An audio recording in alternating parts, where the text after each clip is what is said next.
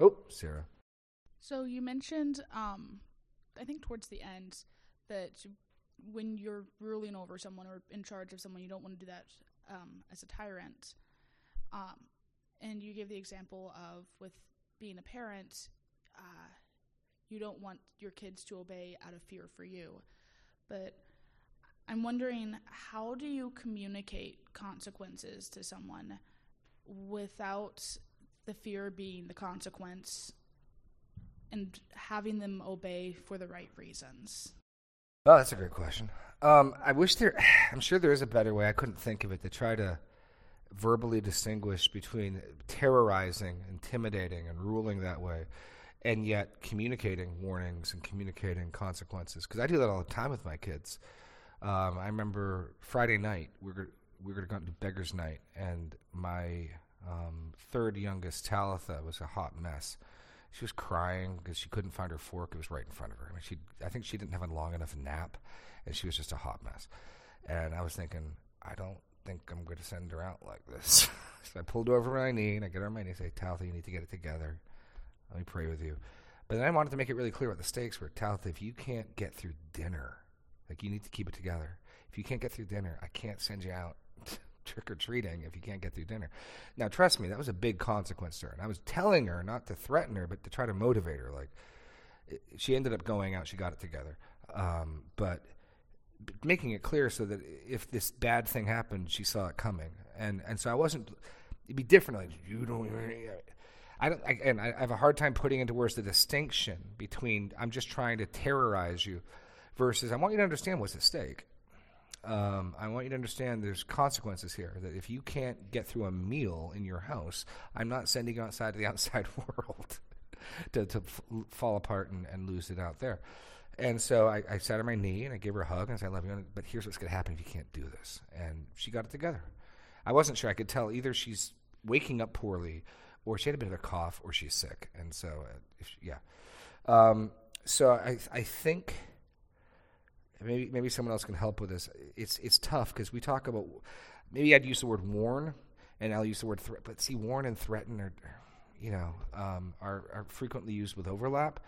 I mean, anyone else, this is my failure with words. Can anyone else put into words the difference between, because I think you can have a firm hand. I think you can, this is what's going to happen, and yet my goal isn't just to scare you. My goal isn't to make you afraid of me. And that's primarily what Paul's condemning, is this rule through you will fear. I mean, wasn't it Stalin who said it's better to be feared than loved? There's a leadership mentality that follows that. And that's what's to be thrown off. Anyone want to? Yeah, I'll just throw out that I think the difficult part is you should live in a fear of the Lord. Yes. Right? Oh, yeah. But don't put that as you should also live through a fear of me. Right. And I think I struggle. Yeah. Being that, you will do this because, and putting in place, you'll do this because the Lord says that I will rule over you and you will listen to me, and drawing that line back to God, not I'm your God, you'll listen to me. You'll do it because of God, not because of me. Right. So I think that's where it's you can threaten them with the fear of the Lord, but not your personal. Another example, all my illustrations come from my kids, just about, but there are times where I'll send my oldest out to pass on a message to the littler ones. And I can tell, it's hard to put in words, I can tell when he's carrying it out as a steward, hey, Zadok, Daddy said you need to come in. And when he's enjoying being in charge and he's barking at them, I can tell when he's functioning as my steward and when he's thinking he's little Lord Fauntleroy.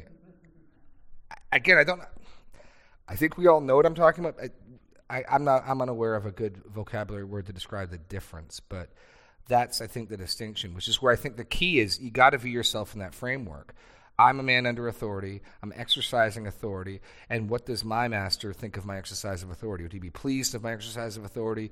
Or would he think, because we got parables like that, right? The reason I said Luke 12 is, turn to Luke 12. This is another, I think, helpful picture of this relationship. So in Luke 12, Jesus answers Peter's question, 41, Luke 12:41. because Jesus tells the first parable about staying ready, and the master leaves, and the servants, some are asleep, and he comes back, and some are ready, and there's a blessing and there's a curse. Peter says in verse 41, Lord, are you telling this parable for us all? And the Lord said, who then is the faithful and wise manager? Now notice this manager is also going to be a slave in a minute. So there's a household where all the members of the household are servants or slaves, and yet there's still a hierarchy within that household, right? So who's the wise and faithful manager whom the master will set over his household to give them their portions of food at the proper time? Blessed is that servant, doulos, whom his master will find so doing when he comes. Truly I say to you, he will set him over all his possessions. But if the servant says to himself, my master is delayed in coming, and begins to beat the male and female servants and to eat and drink and get drunk, he starts getting drunk on his own authority and privilege. The master of that servant will come on a day when he does not expect, and an hour he does not know, and will cut him in pieces and put him with the unfaithful. So that is, I think, the proper way to view our exercise of authority, is that there's a master who's coming who's told me how I'm to rule. He's told me how I'm to parent my kids. He's told me how I'm supposed to shepherd and lead my wife. He's told me I have leadership in this church, and all of that I'm told, and I'm under orders, under authority, how I'm to exercise it. And there'll be an accounting and there'll be a reckoning. And if I can keep that in mind, hopefully it stops me from thinking too highly of myself and walking around. That's I think the real challenge. The help is Paul's thing, knowing, bearing in mind, we all have one master. Whatever our relationship is, we're all slaves of one master, and he's going to give a reckoning, and he's not impressed by senior pastor. He's not impressed by, what school I went to or whatever other thing. And if I can bear that in mind, and I can exercise authority in faith, then I think all is well, which is the other point. My authority, whatever authority I have, is not to serve myself. One of the things I liken authority to is, biblically, authority is meant, as modeled by God in the first instance, to cultivate, cultivate, and promote life. So God is the ultimate authority. What's he do? He makes the world, he makes the animals, and he makes the man and the woman. And he puts the man and the woman into the garden to rule the garden. What's their job? To cultivate it. They're gardeners. What's a gardener do? The garden flourishes. So they're given authority over the garden for the flourishing of the garden. Then God gives kids into my home, and they're under my authority. To what end? That they would flourish, develop, grow, right? So the authority that I'm given is not an authority so that my life's easier. If that happens, it's a byproduct. I mean, trust me, now that Abner and Sophie can watch kids and change diapers, there's a blessing there, no doubt. But that's not the fundamental reason God gave me kids, was so I could do less work, right? He gave me kids and put them under my authority so that I can raise them up in the nourishment and admonition of the Lord. And so I used this in an illustration, I think 2 or 3 weeks ago. When I go to the dentist, I place myself under the authority of the dentist. They tell me to open my mouth and say, oh, I open my mouth and say, oh. They turn left and spit, and I turn left and spit. Why do I submit to the authority of the dentist? Because they're helping heal, serve, promote the health of my mouth, right? And if you have a surgery, it's the same thing. You're going to let this person knock you out. You'd be helpless. And you'll gladly, if you have the right need, let them knock you out, put you under a table, completely submit to them. They'll cut you. You'll bleed. Why? Because they're promoting your health. So you recognize that when somebody is serving you, you'll place yourself under their authority. That's the right use of authority. It's right understanding. And it's wrong when we use authority fundamentally so I can sit back, put my feet up, and, okay, go get me this, go get me that, go do this, go do that, as if it's about me. So I think that's partly also what it means to do the will of the Lord from the heart, is to recognize, okay, I've been given the stewardship. Now, that doesn't mean if you're a manager in a business that you don't want your workers to be productive. Of course you do. You know what I mean? But it's getting back to motivation and why. Does that make any more? Did that help at all, or did I just go off on a rambling tirade? I do that from time to time. Daniel, my wife, Dave Lample, Jacob, they all tell. Well, the list is longer than that, but I'd ramble again. Okay. Any other questions or thoughts with that? Oh, Caroline.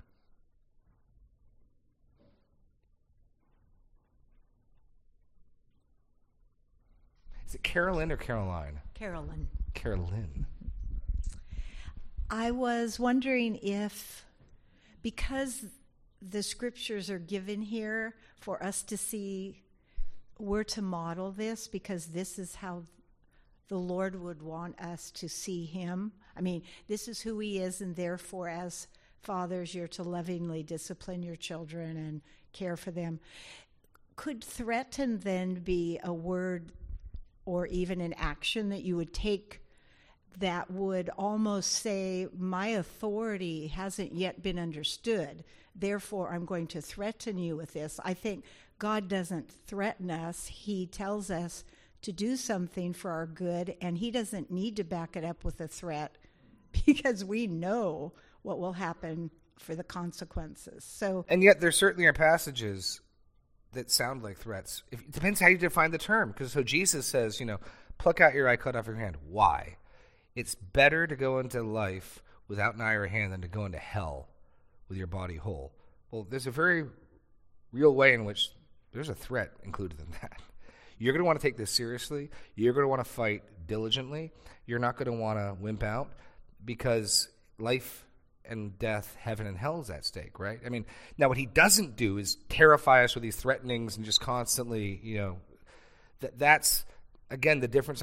I'm struggling with like vocabulary of how to express the difference because he'll lay it out. Like, this is what's going to happen. And constantly, even in the Old Testament, here's life and death. Before I set you life and death, the blessing and the curse, choose life. But there's a whole chapter in Deuteronomy of the curse that it's a threat in the sense of it's a consequence. It's not a threat as I'm going to scare them into doing what I want them to do.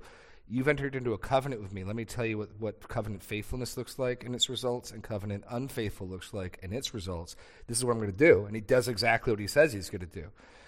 So, but yeah, that's a good example that as we are slaves of God, to whatever degree we have authority and we're someone's master, we ought to model, they ought to ideally learn something true or see something true about God's mastership in our mastership, right? I think that's implicit in the argument as well. Masters, you have a master, act like he acts. Be righteous, be just. Have the well-being of those under you. I mean, Jesus is the ultimate example of that. He has our well-being so much he dies for us. He becomes, according to Philippians 2, becomes a slave, taking on the form of a slave. He humbled himself by becoming obedient to the point of death, even death on a cross. So, okay, model that type of rule, masters, right? So we're made to image God, to reflect God's glory, and in various roles, we can all do that. In one sense, all of the relationships in the household code can do that. The first two are where Paul explicitly says, okay, wives, like the church to Christ, so you submit to your husbands. Husbands, as Christ died for the church and suffered for her, go serve your wives.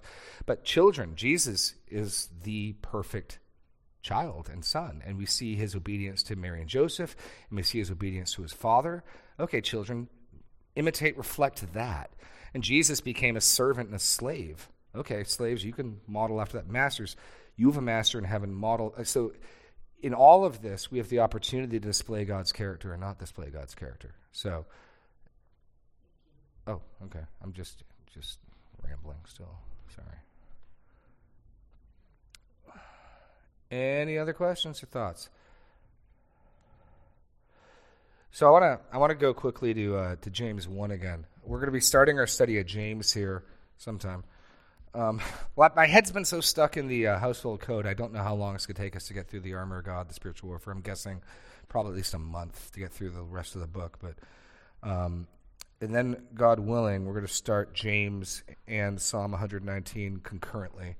And so we're going to get to James 1 here pretty quickly. But here's one of the things that's remarkable is that not everybody needs the same encouragement. Because depending on what you struggle with, depending on your position in life, you may struggle with different things. And our culture is obsessed with commendation, approving, praising, support, self-esteem, all wrapped up into that. And there certainly, I think, are some people who need that. I think this is a point here. There's another danger that you can get drunk on it. I fear in many instances our culture's gravitation, the fact that the American church gravitates far more to Christians sitting on gold thrones with crowns on their head than they ever would identify themselves as a slave of God in Christ. Probably means the balance is off somewhat, but look at that passage we read earlier in James. Let the lowly brother, verse 9, James 1:9, let the lowly brother boast in his exaltation and the rich in his humiliation. So I take that to mean some people who are the bottom of the barrel in this world, the lowly, the poor, the despised, they may do well need the encouragement of, you are beloved. God loved this world so much that he sent his son to die for those who would believe. You've been adopted into God's family. You're destined for glory. You're going to reign with Christ. That may well be what they need to hear. The rich, on the other hand, probably don't need to hear that reinforced as much as understand the futility and the impotence of all your wealth and power could accomplish you nothing. You needed another to die for you. And your wealth and your power is like the grass of the field. The sun comes up and it vanishes. And you may well need to be reminded of that. And so it's not a one-size-fits-all approach to counseling people. Go to 2 Thessalonians. I'll give you this example again. 2 Thessalonians. Let me get there. I'll tell you. 2 Thessalonians. It's 1 Thessalonians. Sorry, 1 Thessalonians 5. There it is. Okay.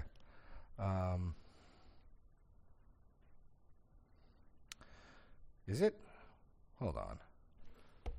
This is terrible. Encourage the faint-hearted, admonish the idle, be patient with them all. It's either 1st or 2nd Thessalonians. Where is it? 5:12. There we go. Thank you. 1 Thessalonians 5:12. Okay. Now notice again, there's not a one-size-fits-all treatment for people in the body. We ask you, brothers, 5:12. 2 Thessalonians 5:12. 1 Thessalonians 14. 14. There it is. Sorry. Good grief. Get your act together, Jeremy. We urge you, brothers. Now look at this. 3 different classes. Admonish the idle. Encourage the faint-hearted. Help the weak. Be patient with them all. And so one of the challenges pastorally when I'm dealing with someone, am I dealing with a stubborn, lazy person who needs some challenging, potentially even rebuke or admonishment? Am I dealing with, I love the Greek here, literally the faint-hearted is the small-souled. Encourage them. Help the weak, people who want to do what's right and they just don't have strength, they need help. And then I'm to be patient with them all. The temptation for me is to rush to judgment, size someone up in 2 seconds. I know who I'm dealing with. No, be patient. And so from this and other passages, we need different words of encouragement, different counsel at different times. I just think it's interesting that given, not that slave of God, slave of Christ is the only category by any stretch of the imagination, it's not. But it is a major one. It's not one that just shows up once or twice. How little of a resonance it has with the evangelical Western Christian identity. I mean, it's not the type of thing that I readily get people resonating with. I've never spoken to someone, they've identified themselves as a slave of Christ. And so I tend to think we need to counterbalance probably more in that direction than we do that we're going to reign with the king, by and large and in general. Any thoughts on that? That makes sense? Yes, no, blank stares. Okay, this will be a long ABF. Linda, you got nothing to say? No opinions? Come on. Okay. Okay, that's just going to go. Fair enough. Okay, any questions about the household code in general? We can sort of do a summary of all 3 categories of relationships. Anything from that? Because now that we got children's church, I can't let you guys go early. Well, not those of you with kids, I can't. Any questions from that? or anything in general at all. Oh, Jordan. Could you explain again why you felt like the ESV's rendering of bond servants is unhelpful? Because, well, bond servant's really not a word till the NASB made it up. I mean, okay, so here's the dilemma translators have. Doulos means, the key concept of doulos that servant misses is owned, not free to leave. A servant can quit his job, as I understand a servant or a server at a restaurant. And so a doulos has a master. The doulos kurios relationship is really clear. Now the reason, I think I read the front of the ESV's forward to the translation philosophy. They don't translate it consistently slave because primarily of associations with American slavery. Because the slavery in the first century in Rome was not race-based. It wasn't chattel slavery. It wasn't necessarily generational slavery. Many people would get out of it, buy their way out of it. And so their concern is Americans, Westerners hear slave, and we think antebellum South. And that would be a wrong application. That would be wrong. However, weakening it to servant is going to bring in all sorts of wrong ideas as well. So Jesus' statement, no servant can serve two masters. Well, I know plenty of people who have two jobs. Why can't a servant have two masters? Why can't I work both at Quick Trip and at Walmart? A slave can't have two masters. The logic doesn't make any sense unless that's in place. So I thought it's more beneficial, and I wouldn't be using the term slave as freely if we hadn't 2 weeks ago spent an entire message defining. We're talking about first century slavery. We're not talking about antebellum slavery. This is the assumptions that are in place. Here's what we can glean from them in the New Testament. So basically, let's educate the hearer to know what's being meant by the term. And now that we know what's being meant by the term, let's use it freely. That's my rationale. I understand the dilemma they're in, and I would prefer where I can, and in this context like this, I can educate what is meant by the term, and then use an inferior term that's going to have weaknesses. We just don't have a term for, first century slavery. We could fill that in or something, but that's the idea. But the key concept, and this is huge in a number of categories. Property bought. So you were bought with a price. That's slave language. Like the whole metaphor of redemption, of being purchased, is being bought out of the slave market of sin. And that picture doesn't work if your servants aren't bought, right? So I'm trying to preserve these, I think, powerful pictures that are meant to be understood that due to our language's weakness can be lost. That's what I'm primarily trying to bring out. And because I know in my own life, my biggest danger with faithlessness is rarely high-handed rebellion. It's rare that I'll raise my fist up to God and say, you know what, I don't care, I'm going to do what I want. Forgetfulness and living like I'm my own master, oh yeah, that happens all the time. Where I just do what I want to do. And what I want to do frequently isn't all that bad. What I want to do is, surf the web, drink a coffee, just do my thing. And so I'll get through like 3/4 of a day before I ever think, there's a Lord and Master who wants me to do things. And that's just like a wasted day. That's that my proclivity to think that I am free in that sense is so natural. I need these constant reminders. I'm somebody else's. I'm under another will. I have a master. My responsibility is to accomplish his will. He's a good master. His burden is light, right? But I have that. So I know in my own life, I need that reminder constantly because it's so natural for me to think, I'm just going to do whatever I want. And because I've been a Christian for a while and my appetites and desires aren't as, I used to be whatever I wanted was drunken debauchery back as an unbeliever, right? But now if I do what I want, it's not so obviously corrupt, right? But I'm supposed to, whether I eat or drink, do all to the glory of God. You cannot passively do anything to the glory of God. If you're not intentional, you're not doing anything to the glory of God. If you're not, your will has to be involved in that. So that's a sort of bit of a long answer, but that's why. But that's also why we spent nearly 3/4 of a message 3 weeks ago defining the term in the first century in the scripture so that when I could use it more freely. Does that make sense? So I would not just go, without the opportunity to do what I did 3 weeks ago, I wouldn't as freely hammer the term today. Because I do recognize the tension the ESV translators are wrestling with. Okay. Any other? I just yeah. looked it up in Merriam-Webster. Yeah. Bondservant is a term? Is that what you're going to tell me? Bondservant is a term. Okay. I think it's more of just a PC thing that they did for okay. Americans, because the definition is one bound to service without wages, also known as slave. Clever. Okay. What's its origin? Did they say where it first appeared? I could have sworn I heard somewhere that the NASB basically... First known use of bondservant was in the 15th century. Okay. Yes, it was not the New American Standard. Fair enough. Okay. So I have a question. yeah. It's me right here. Oh. Over here. Right over. Hey. I have my own mic. So 2 weeks ago, you were talking about Spirit-filled slaves of Christ, and talking about point number 2, the manner of obedience. One of your subpoints was, it is rooted in a desire to work little, right? The hypocrisy and trying to impress, and you're trying to get away with a bare minimum. Could you speak to maybe the warning of working too much?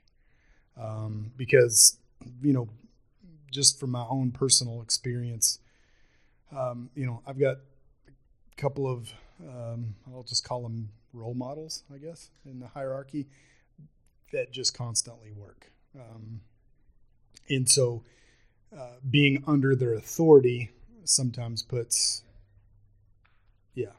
you get where I'm going with that. No, I get where you're going with that. It's tough. Even going through seminary, they'd have guys who just would look up to.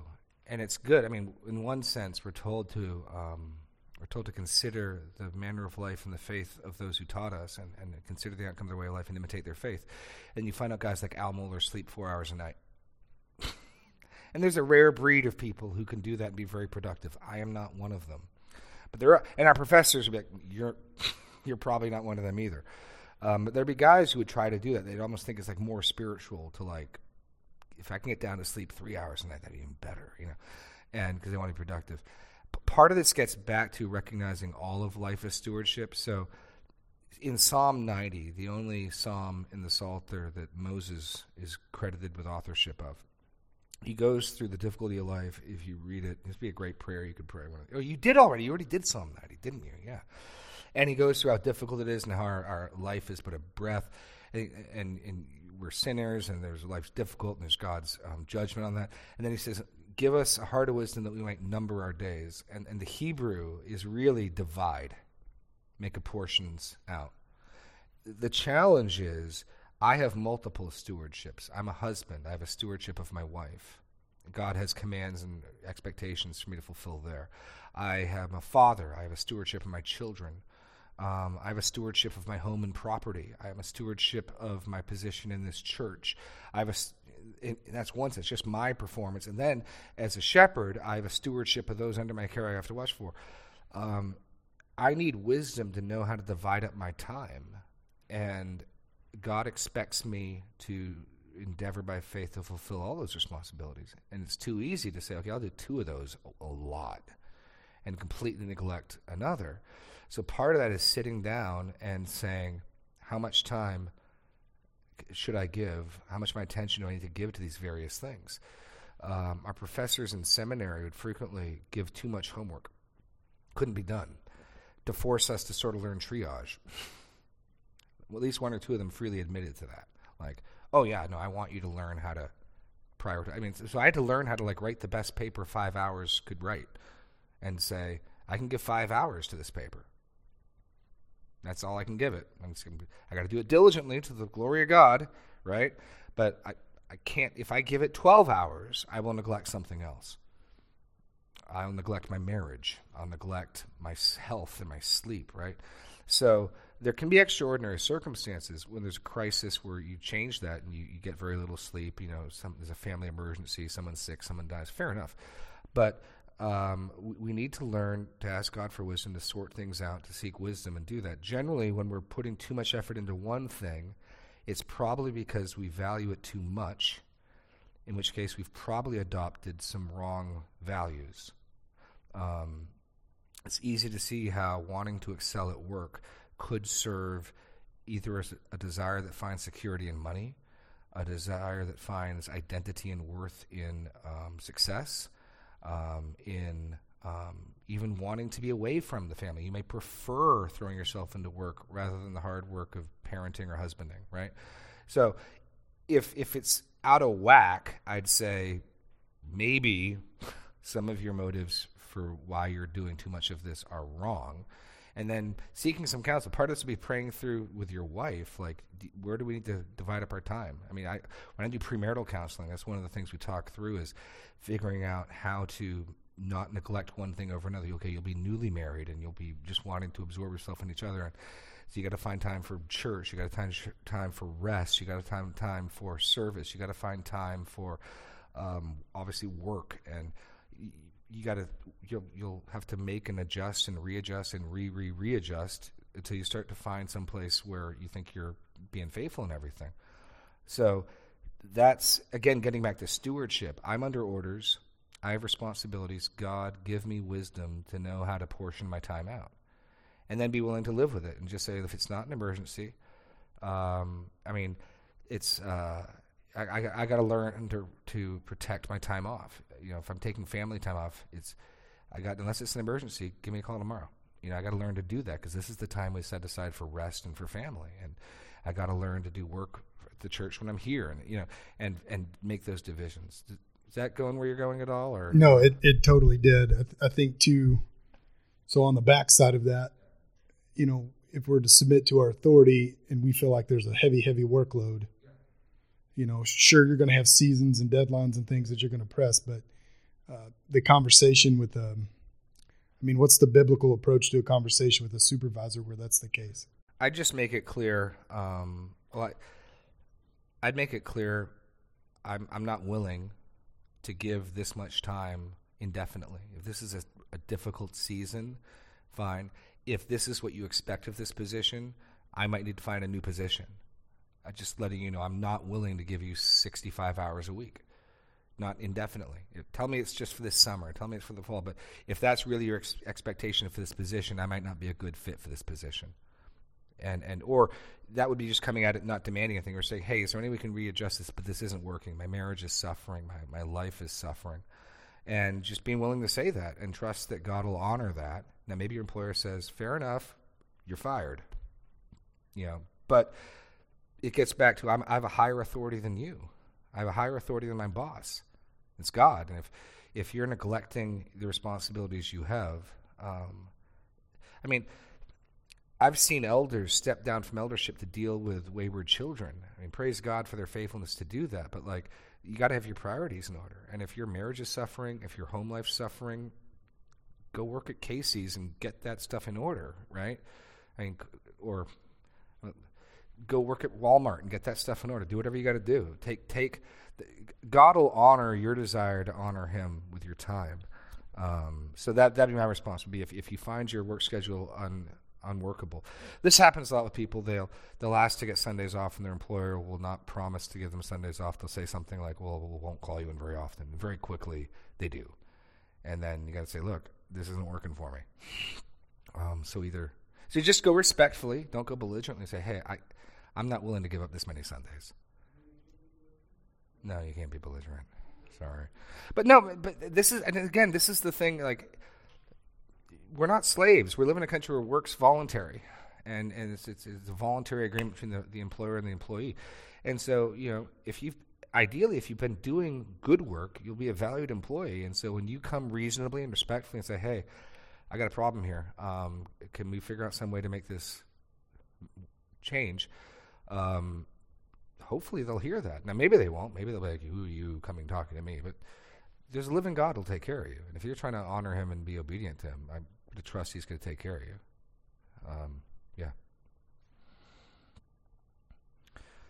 Yeah. Anything else? We got 6 minutes. You guys are You guys are all wanting me in Jake's class. I know. It's okay. Anything else? Linda, then Kevin in the back. In that order, too. We'll close this out. Yes, Linda. Okay, so back in the Old Testament, when there was the year of Jubilee, okay, so did that language change because those people were no longer considered slaves, correct? They would then become free, but if they chose to go back to that master because it was all through their ear and the doorpost in front of witnesses, yeah. There's I've heard some people say that's bondservant. I think that's a preaching tale. I think, as Jamie brought up, it's another word for slave.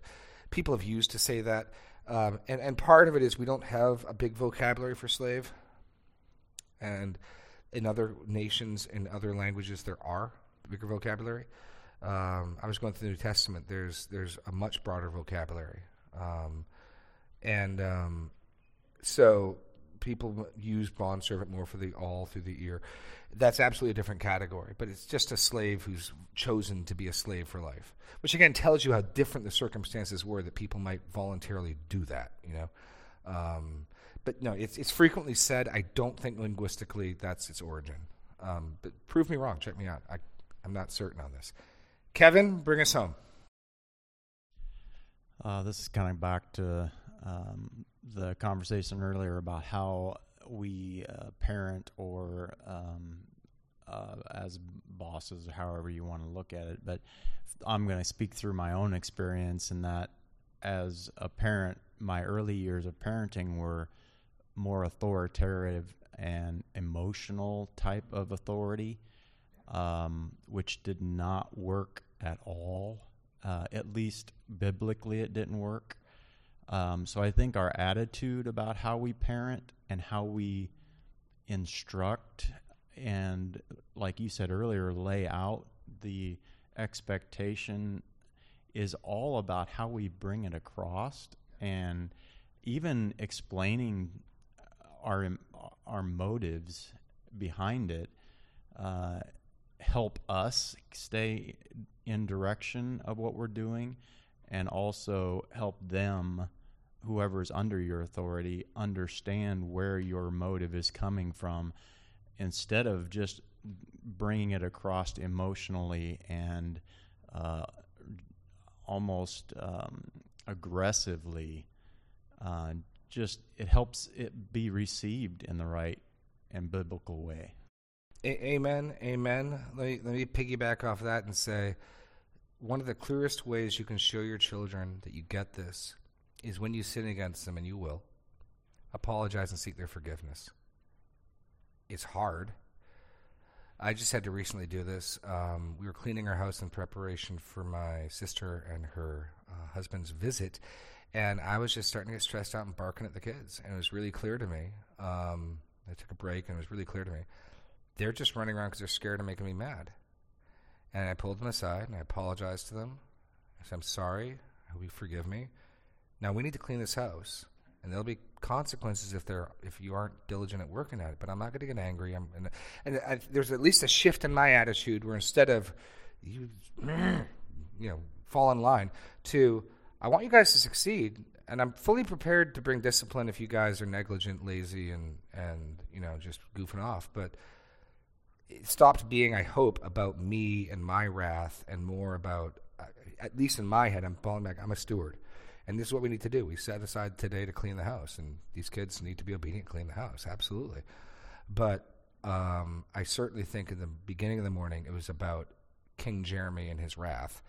But if you will repent to your children when you wrong them, and you will, you speak to them in anger, you speak to them harshly, you speak to them in ungodly ways, seek their forgiveness, confess it. Or even more stinging, if I sin against Serena with my tongue in front of them, I've made a point to tell them, Daddy was not kind to Mommy, and that was wrong, and I asked Mommy's forgiveness, and I want to let you know it was wrong, and I want to let you know I've asked her forgiveness. Because my kids hear what I say. I mean, you guys at least don't have pulpits. And then they see what I do. And they're aware of the disconnect, right? And I need to make it clear to them that I am really under authority and that God's word is a higher authority, that it's not just something I say and I do something else. So those, I think, are some of the important ways we can make it clear we all have various levels of authority under a king. At least that's helpful for me. And with that, we're at time.